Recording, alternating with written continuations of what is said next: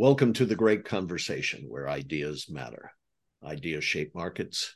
Ideas can change the world. As many of you know, I often talk to entrepreneurs on this. There is a simple rule of thumb I found that can help you articulate whether you have products and services that meet the needs of an organization. But this same process I'm about to share with you is also a good way of thinking about organizational improvement. So here it is. It's very simple. I learned it 45, 50 years ago. People are put in roles. Think about that. Within a process, a measurable process. And they're given tools. And they're put together in that order to create organizational outcomes that matter. People perform roles in a process using tools to create organizational outcomes that matter. Now, the dirty little secret is they're people, not machines. They're living human beings. And yet, we tend to measure them like machines. We tend to relate to them like machines. And it's causing kind of a sickness. And for you CEOs, I'm talking to you, it dilutes the ultimate performance of your company. There's a better way of doing it. But guess what? I think many of us think it's the Holy Grail. How can we possibly align people, their personal, professional, and corporate lives with our necessity to run a quality business? Today, we have Dr. Daniel Halleck. Dr. Halleck has invested his entire education and career in helping people find quality lives and quality work. And now he's doing it in a professional setting called wildleaders.org. Daniel, great having you on the great conversation. Always happy to be here, Ron. Thanks for having me back.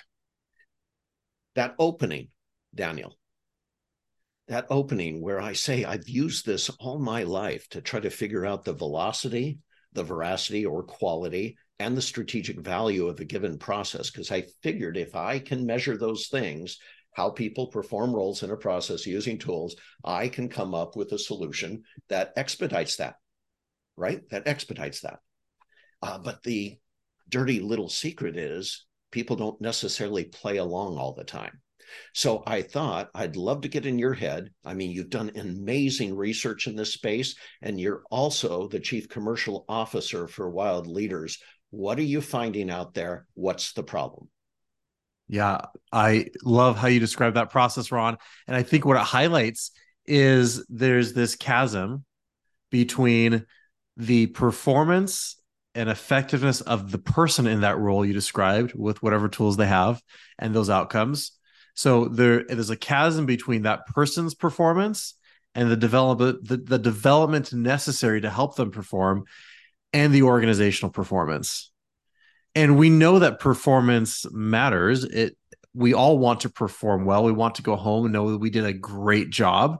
We want to be part of something that's winning. We all want to be part of the winning team. And yet there's this disconnect between my performance and the organization's performance. It's almost this holy grail that if we can bridge that gap, we can show how investments in people to give them the right tools, which could be physical tools or it could be the development of themselves as the tool, how giving them the right tools and developing them increases their performance, but also increases the performance of the organization. We make an implied assumption that better people will create better performance, and people will buy off on that. But we don't actually always act as though that is really the case. We sometimes just hope that that's going to happen, right? It's a pretty simple logic ladder. We know, okay, I have organizational outcomes. I have things the business needs to get done. And so to get those done, well, I've got teams and departments and divisions and units that are solving different parts of that engine. And I have people in there who are doing different parts. So if I have people perform well, then I'll have a high performing team. And if I have a high performing set of teams, I'm going to have a high performing organization. That's at least the hope, but it breaks down. Well, but you're implying that there's a different level here that isn't just performance related on the job. Tell Mm-hmm. me about that. Yeah, we often talk about having the right people on the bus. That phrase gets pushed around a lot from good to great, and I'm all for that. And I would say if you invest in the right people with the right conditions, those people will create the right outcomes. And so when I think about the metaphor for me, Ron, you and I have talked personally. I grew up in a family where my parents gardened.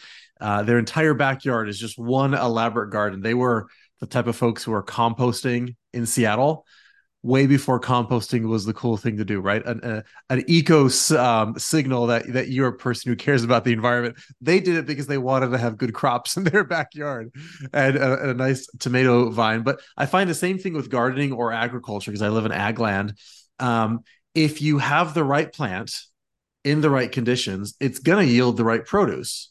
And to the point where you actually get a sense of what level of produce you are going to be able to yield. And if you don't, you're able to reverse engineer and figure out what are the factors that caused it to happen that are in your control or the factors outside of your control, like the weather. But you're able to reverse engineer and figure out what the problem is. So I think about the right people in the right conditions. That's where it starts, and then figuring out how to link that to the right outcomes. Right, the right people with the right conditions will create the right outcomes. So from the right people standpoint, it starts with selection. Are we hiring? Are we inviting the right people in? Are we selecting people who fit both the culture and the job? And that's important because sometimes I'll hear leaders say today, I'm hiring for fit, to which I say, wonderful. Fit for what? I want you to fit with a culture, but they also have a job to do. And so we got to make sure that they have both the competence and requisite skills necessary for the job at hand and the right fit for the overall ecosystem, the organization. There's somebody I can promote within the organization. They fit our ethos, right? That's important. So let's assume somebody has solved selection. And by the way, most people haven't, but let's assume somebody's gotten that. That's humming along well enough. We have a drop off point. Immediately, you hire the right person, and then you say, go figure out the organization, right? We give them an orientation, maybe a week of onboarding. And so there's not a really intentional way for them to assimilate into the people system or the team. And I don't mean where's your desk and here's your laptop and here's how to access our documents online.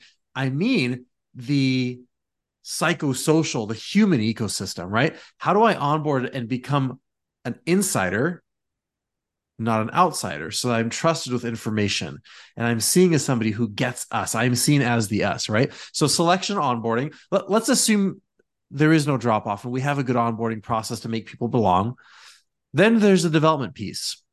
Either A, we don't do it at all. We don't invest in people. We just assume you are the right person. So go figure it out now. You have everything you need. Or we do some sort of development, but we need a system. And that system needs to be both to invest in them, but also people change, organizations change. I learn things about myself through life events and experiences. Organizations change based on the markets and emerging strategies. And so at some point in time, the person might realize I'm not the right fit. So are we investing in a people that helps them either figure out who they are and how the organization is changing so they can continue to reinvent themselves as in an agile way and help the organization with innovation? Or are we helping them understand who they are so they can make a decision to say, it's not my time anymore. It's time for me to leave. And they have a nice off ramp without us having to force them off. So the right people is important, but then it gets to the right conditions. Interesting. Now, I want to point out, I think what you're talking about is not necessarily discerning that they have to leave, but discerning also what the next right step is inside the organization and who the next right person is to collaborate with. So in a sense, Absolutely. What's missing, you said a gap. The drop off, you said, I love it. The drop off is two things, it seems like. One is I haven't necessarily set a trust platform in place. I mean, there's got to be some way to know the organization, but some way for the organization to know me. Yes.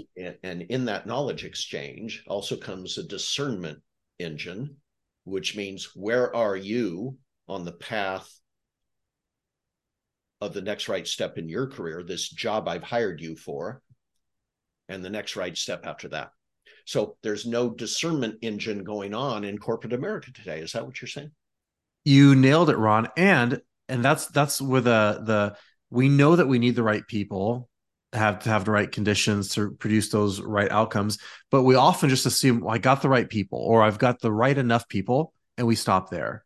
So that discernment engine you're describing is key. And that's why I start to think about, okay, so if I've got the right plant, if I've got the right person, what do I need to do to actually nurture their ability and help them perform to the level that they can?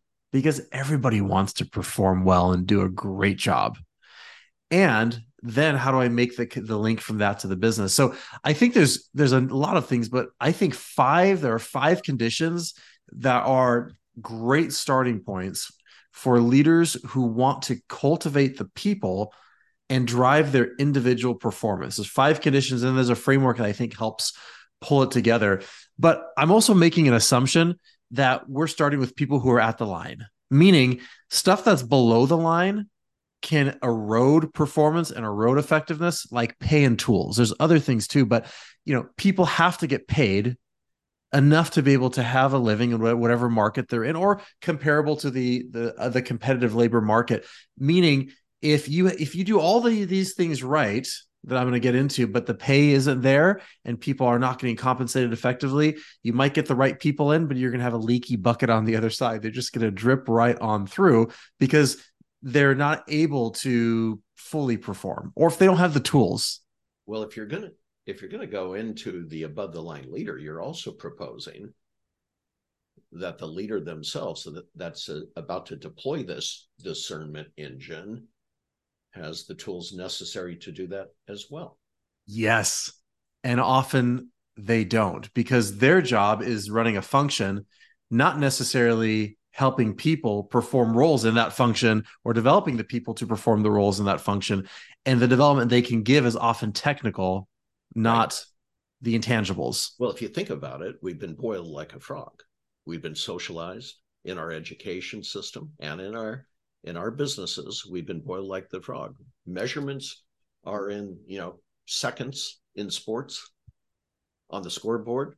They're measurements. We're managed, like I said before, like machines. We would never, ever say that about ourselves, but our actions speak louder than words, and it's tangibly felt and delivered. Would you agree with that? Absolutely. I mean, remember, even in grade school, high school, and college, it's all about grades, getting to the next level, getting to a point where you can get promoted, even though that's starting to be questioned now that you need a degree anymore. But what I'm getting at is still all skills-based. It's all skills-based and performance-based. And this other thing you're talking about is never discussed. Yeah. So I would say that you just hit on, Ron, one of those five key conditions, which is that people want to grow and they want to grow their skills. If we want to have people perform well in those roles, they need to have opportunities to be growing those skills. But what you just said is key. It's not just the technical skills. The technical skills, the hard skills, as people used to say, are not the harder skills. Right.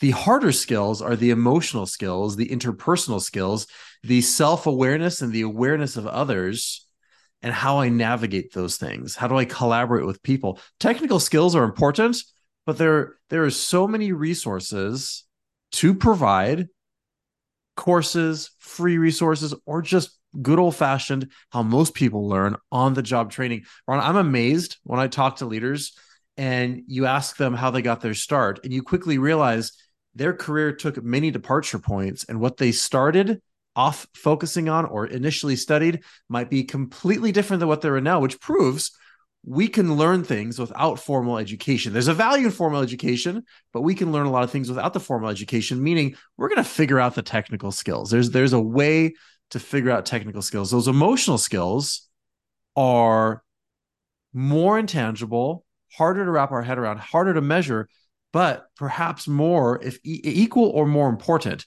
So we have to be able to, people need to be able to have resources and tools and time to invest in their skills, particularly those emotional skills. But then there's other ingredients as well. Before you get into that, that is interesting, because I would imagine a lot of manager levels, senior manager levels executives are reluctant to get too personal with their people. Where does that reluctance come from? It comes from a couple places, Ron. One, we are uncomfortable to get into people's business. We don't want to reach into somebody's life and do that. So that's one piece. But there's also a fear that, well, if it gets too personal, I don't know how we're going to get back onto the business. How is this going to relate to the things we have to get done? And secretly, I think a lot of leaders don't feel equipped to handle those conversations. Where's it going to go? And I don't know if I'm ready for you to share your life with me. It can feel daunting, and yet you're hitting on another one of the conditions. People's well-being is important, so we need to grow skills, but their well-being is important. What I'm not saying is that if you report to me, I am now responsible. Your personal life is now my responsibility. Whether you're paying your bills, treating your family well, being a good citizen, it's my response. No. But what it does mean is I now have an influence on you as a person. I affect the conditions of your work, which has a spillover effect. That's been long documented. You don't even need research to know that if somebody has a good day or bad day, it's going to show up for them at home and vice versa. And so people are bringing their personal lives into the workplace, and it's impacting them. Whether or not they're going to say something about it, it is impacting how they're doing. I often think, Ron, when I see people perform well for the long term, we all have ups and downs. But when we're doing well, it's because we're doing well. People are doing well at work because they're doing well. And so if I can help them with their whole well-being, I at least need to be aware of what's happening to an appropriate level and how I can help them have overall well-being. One, because I want them to have a great personal life, but also it allows them to be their best selves at work. It's so funny how, like a stone in the water, the ripple effect of a flourishing person can affect the dynamics of the culture and the performance of a company. That's so well said. If I'm doing well, I'm doing well, and we all know it. Yeah, I want that congruence. I want that alignment between my effectiveness at home and my effectiveness professionally. And we put up an artificial barrier, but if I'm doing well at work, I'm gonna be smiling, have a little more pep in my step at the end of the day. And if I'm behind on my bills or having an issue with my kid's school, I'm gonna put a smile on my face and I'm gonna be disengaged in that next meeting we're in. So conceptually, I get it. Now help me deploy it. What do I do? So a couple things that people need to create that performance. I think of those conditions like good soil for the plants. One of the first ones is feedback. This is all about clarity about where I am. It's hard to know how I should get to that next place that you want me to get to if I have no clue where I am. So what are the expectations of me? I love that we have moved away. This whole performance management is it's been disrupted, and people have started calling out, what about that once a year gotcha? I remember, Ron, I used to work in a large software company in the Puget Sound region as a contractor. And I was part of a staffing agency. So I technically was an employee of the agency, but I worked on site and did all my work for the company. The agency rep knew nothing of my work. And I remember one day I got a review and I'd been about 6 months in and I got this review and I thought, you don't even know what I do. You don't know if that you're giving me a score and you don't know if that score is true. You don't know if that midline score is accurate. You don't know if that high score is accurate. You have no clue what I actually do. Where is this coming from? Often if we do get that feedback, it often comes as that once a year gotcha or twice a year gotcha. So there's miscalibration of expectations. So being able to have regular, meaningful feedback, let me know how I'm doing, put the mirror up. What am I doing well? that I should keep doing, and what must I do to be able to continue to improve. So feedback is key. And this is a conversation for a longer time, Ron. Not all feedback is equal. So some feedback can actually erode performance. We've all experienced that. And so back to your comment about managers and leaders being equipped, we need to equip leaders to be able to give real meaningful, actionable feedback that employees can receive and take advantage of and have clarity about their expectations. Excellent. Closely tied to that, a second condition is goals. I need to have, and this is back to clarity as well, but it also ties in direction. Where are we going as a business? Where are we going as a team? And what are we doing to support that overarching strategy if it's in the right direction?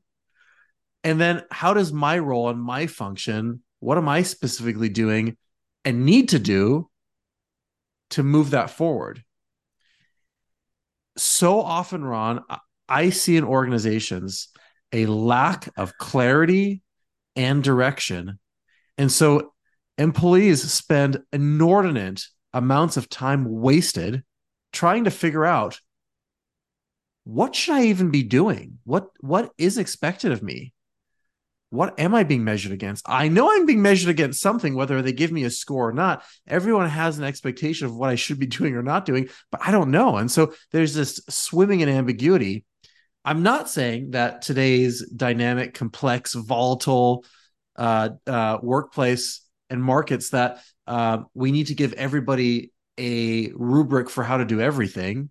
I get that we need to be able to be creative and adaptive, but I am saying most people have no clue what they're aiming for. And so they spend a lot of their time wasted. And this ties back to feedback. If I know what my limited number of specific goals are for this quarter, the things I have to get done to make the team get its things done, to make the organization get its things done, now we have something to be able to give feedback against and calibrate those expectations. So feedback and goals are key on a regular basis, not just a one-time deal. But then there's another interesting thing, and this ties the feedback, the goals, growing skills, and well-being together. Purpose and something to care about. And I think there's two halves of this coin. One is something that's bigger than me, and two, something that's for me. People are inspired today. It's almost demanded that the organization let us know its compelling mission and vision. What is that bigger than thing that we're doing? We're not helping clean dryer vents. We're creating clean air. We're not putting in pipes in the ground. We're actually creating clean water access for people. We're not just fill in the blank. That we want to know that there's something bigger. And so leaders, we have the opportunity to help people connect to that deeper, bigger than me purpose. And that's compelling. But there's also something for me as well. Everyone is driven. They have their own motivations, whether that be the goals they want to achieve, to help their family live the life that they want to provide for them, or their own self-actualization and career direction.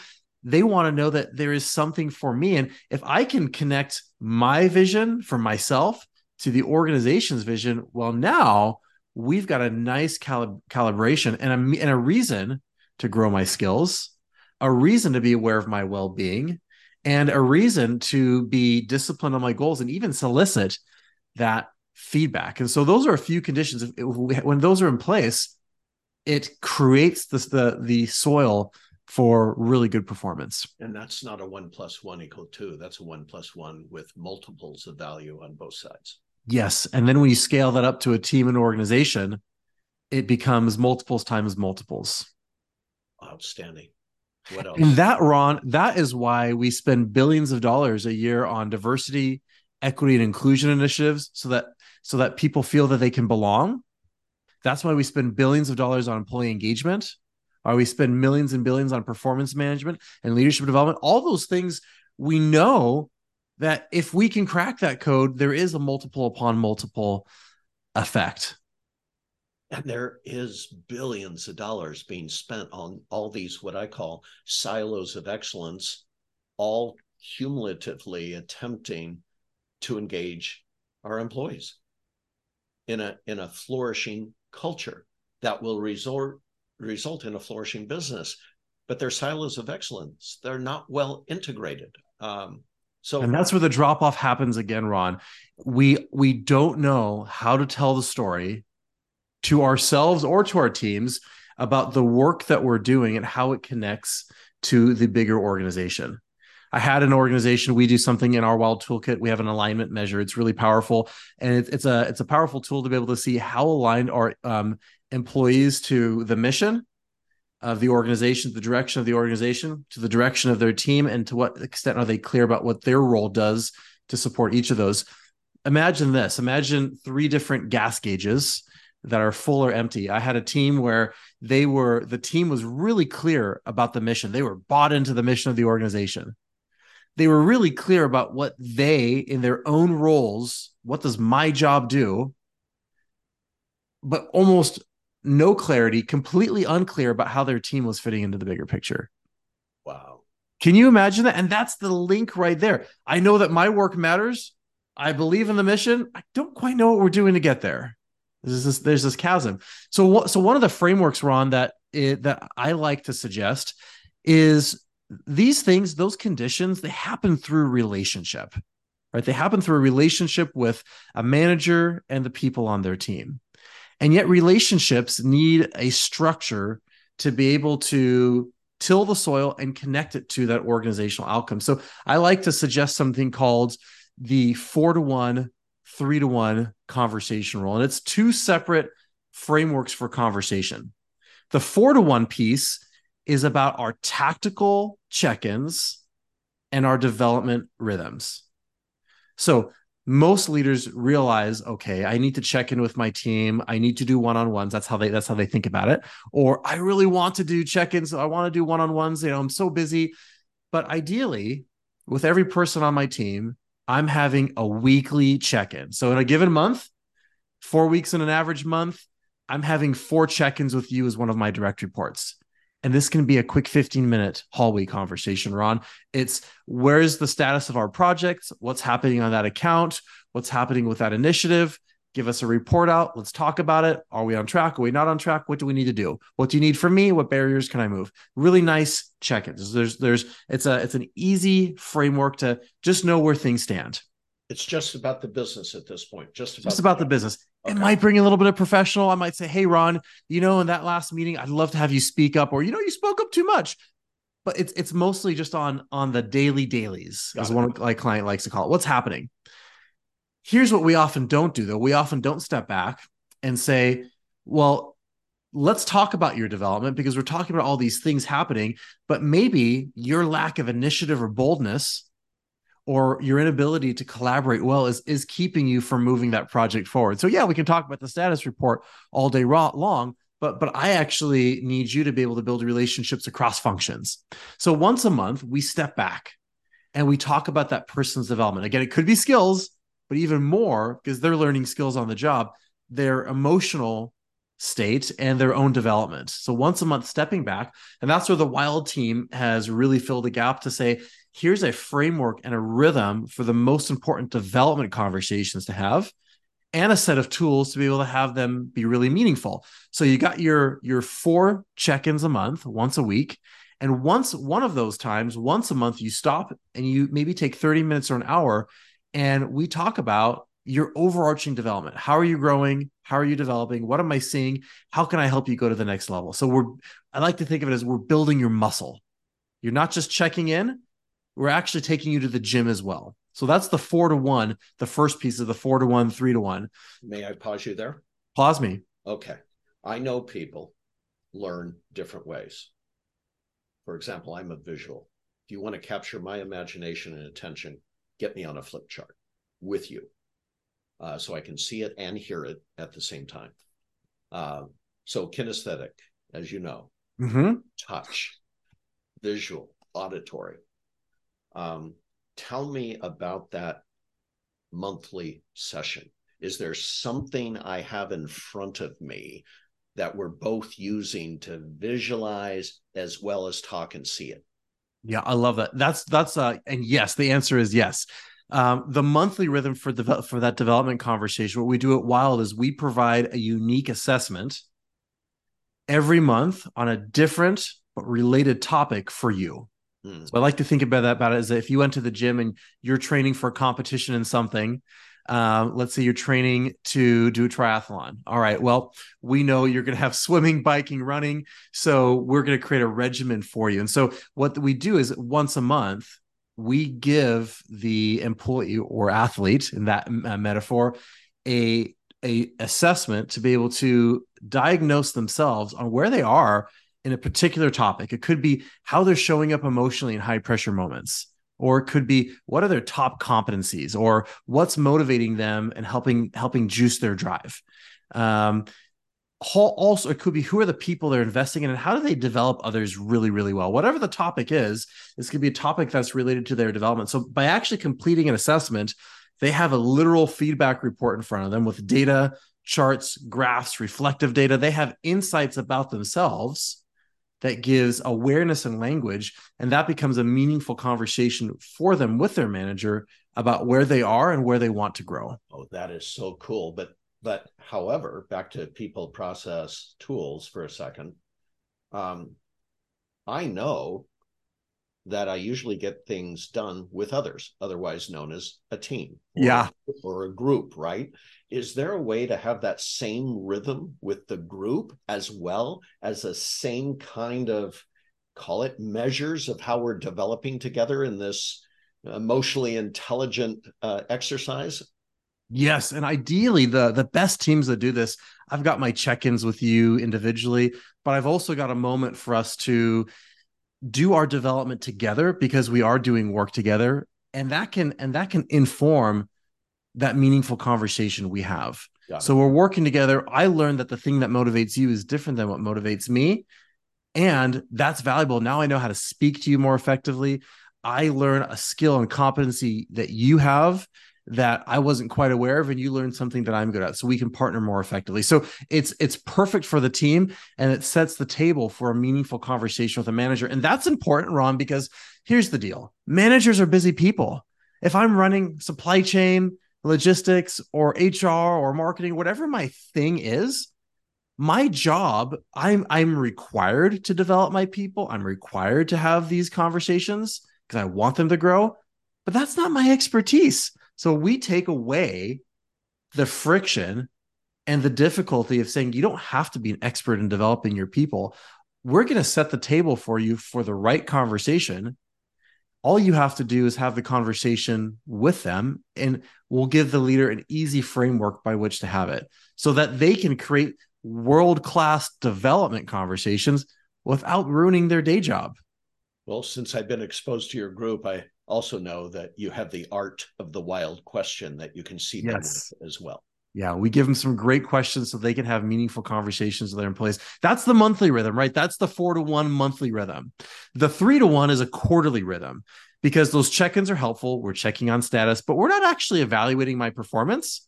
The 3-to-1 is to say, if you imagine any given quarter, if I'm having those three, a monthly rich development conversation on a topic that matters to build my team members' muscle, once a quarter, I'm going to pause and have a performance conversation.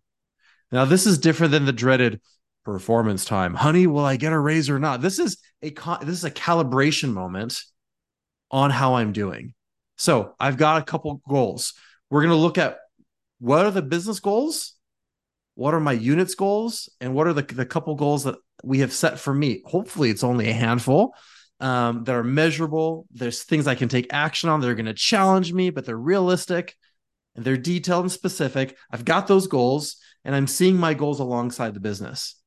And we can have a conversation, honestly, around, okay, here's the goals for this last quarter. Let's talk about how you did, where you exceeded the mark, where you didn't quite meet the mark, and why. Let me give you some feedback of a few things I think that would have made your performance stronger. And let's talk about a couple things moving forward that you can do over this next quarter. Let's recalibrate our goals. So we're reviewing goals, we're providing feedback, and we're recalibrating purpose. Now, here's the deal. That 3-to-1 ratio is so important because if I only have a quarterly performance conversation, which a lot of companies have moved to, they say, we can't just do the once a year, we got to do it quarterly, which I applaud and say, great, look at goals quarterly. The business looks at goals quarterly, so look at people's goals quarterly. That makes sense. Tie them together. Now we're starting to connect the individual's performance with those conditions through that framework of conversations to the organization. But here's the key. That quarterly performance conversation, Ron, without the monthly development conversation, won't have enough trust to make the performance conversation meaningful or enough material to know what this person should do. If I'm missing the mark and you just tell me that, guess what? I probably knew coming into that conversation too. And I don't feel good about it. And I kind of don't want to talk about it. And I'd like to blame somebody else. But if we go into that conversation and you know me, we have a regular check-in. So you know where things stand. I know where things stand. We have a monthly performance conversation individually and with our team development, I should say. We have a monthly development conversation. You're working with me on building my muscle. Now, when we get to performance, we actually have some data. Those conversations are separate because the performance conversation is a calibration. But now we can say, okay, so I might come in and say, Ron, I missed the mark. And I think it relates back to what we were talking about collaboration. I think I'm trying to do everything on my own and I need to reach out across other people. Yeah, you know what? I validate that. I think you're spot on. Let's talk about that. What can you do over this next quarter to who do you need to reach out to? What is the so we can move into performance and solving our problems, but that performance needs to be fed by a steady diet of development. And so what we're doing, Ron, is most companies have a performance process. They do some sort of check-ins or calibrations. They might not be good. Most people don't like them, but they do something. Most people either do or feel that they want to have regular check-ins with their team. So we do the tactical check-ins, the project plans, we do the performance conversations, but we never connect them in the middle to the development of the person that's going to actually make that whole engine sing. And by doing that, by having that 4-to-1 tactical check-in to development conversation and the 3-to-1 development conversation to performance conversation, it ties together those conditions, the feedback, the goals, the purpose and the care, because I get to be reminded of the bigger purpose, but I also see what's in it for me and my career development. And I know what I need to do to move forward. I get to grow my skills and see where I need to grow my skills. And there's a moment for development that's going to bring in my well-being as a person, not just how well I'm performing. Because to your point, I'm not a machine. It's so funny because I'm thinking right now, again, I'm a visual. I'm seeing a whole picture here. And that's how I've done well in business. I see the whole picture. And then I know where every person fits in the picture and where the processes need to be. I know that, right? But what you just described for me is the first time I've heard of essentially a whole system philosophy where you bring the whole person, the whole team, and the whole company together all on one page. And you're saying you have a framework to do that. Absolutely. And that's where performance matters, and it connects the individual's performance to the team and the organization, while also remembering that we're talking about a person, a human being who has a whole life, personal and professional, so that we make them better people and we're looking for better performance. This has been a great conversation with Dr. Daniel Halleck of Wild Leaders. And Daniel, it's so encouraging that you guys are out there really setting the new standard for whole company development. Thank you very much. You got it. Anytime, Ron.